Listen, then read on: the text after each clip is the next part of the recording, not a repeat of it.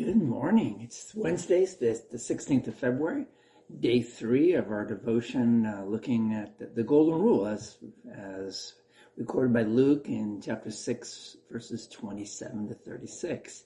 So in verse 27 of Luke 6, Jesus opens the passage with these words. He says, "But to you who are listening, I say." He suggests that the people around him may be hearing his words, but not really listening. They're not attentive, or maybe they put it in other ways. They may be listening to his words, to his preaching, but they're not really hearing the message and the challenge that it holds for them. The worst compliment that a preacher gets is, "Thank you so much for a beautiful sermon." Sermons are not supposed to be beautiful. They're supposed to be effective, challenging, life-changing, sometimes maybe hurtful even to a certain extent. They're supposed to speak to us. They're supposed to, maybe. Well, that was a good sermon, because it resonated with me, right? Beautiful. I'm not so sure. So we are so selective in what we want to hear. Whatever critical notes we hear in the sermon, we believe are aimed at the people in the next pew over, not at us. For the same reason, Bible reading is often so ineffective. We read our favorite passages over and over and over again, but we skip the ones that address the painful issues of our own personal lives. And that's what Jesus said. "To you who are listening, I say." And then comes the exhortations or the commandments, if you like. They are summarized in verse 31 by the Golden Rule. Love your enemies. Do good to those who hate you. Bless those who curse you. Pray for those who mistreat you. If someone slaps you on one cheek, turn the other cheek. If someone takes your coat, do not withhold your shirt from them. Give to everyone who asks you, and if anyone takes what belongs to you, do not demand it back.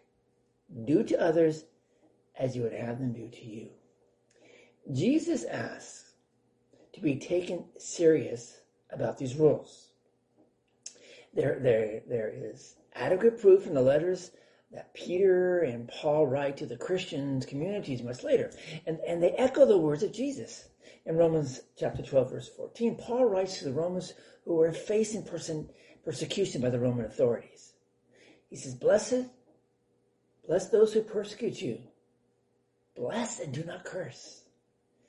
And in Paul's writing in 1 Corinthians chapter 4, verse 12, he tells the church how he and his companions put this whole thing into practice. He says, when we are cursed, we bless. When we are persecuted, we endure it.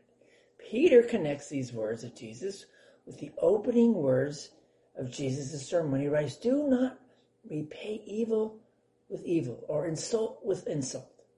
On the contrary, repay evil with blessing. Because to this you were called so that you may inherit a blessing. If you break your neighbor's window by accident, of course, he might retaliate by smashing all your windows or even setting your house on fire. When somebody feels offended, he will make sure you suffer considerably more than he has.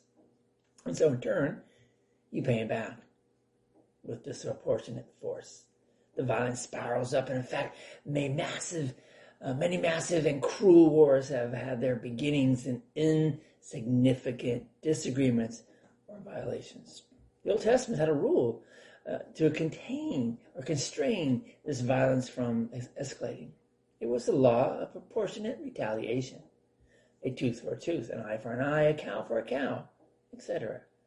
In other words, you were not allowed to retaliate any more than you had suffered yourself.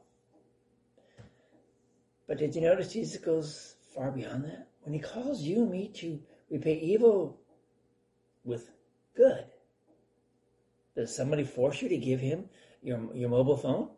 Well, give them your charger and PIN code as well. If you know somebody hates you or has a grudge against you, shower that person with good things. If somebody speaks bad about you, especially behind your back, find something good to say about him or her, and say it also for others to hear. If somebody curses you, bless them.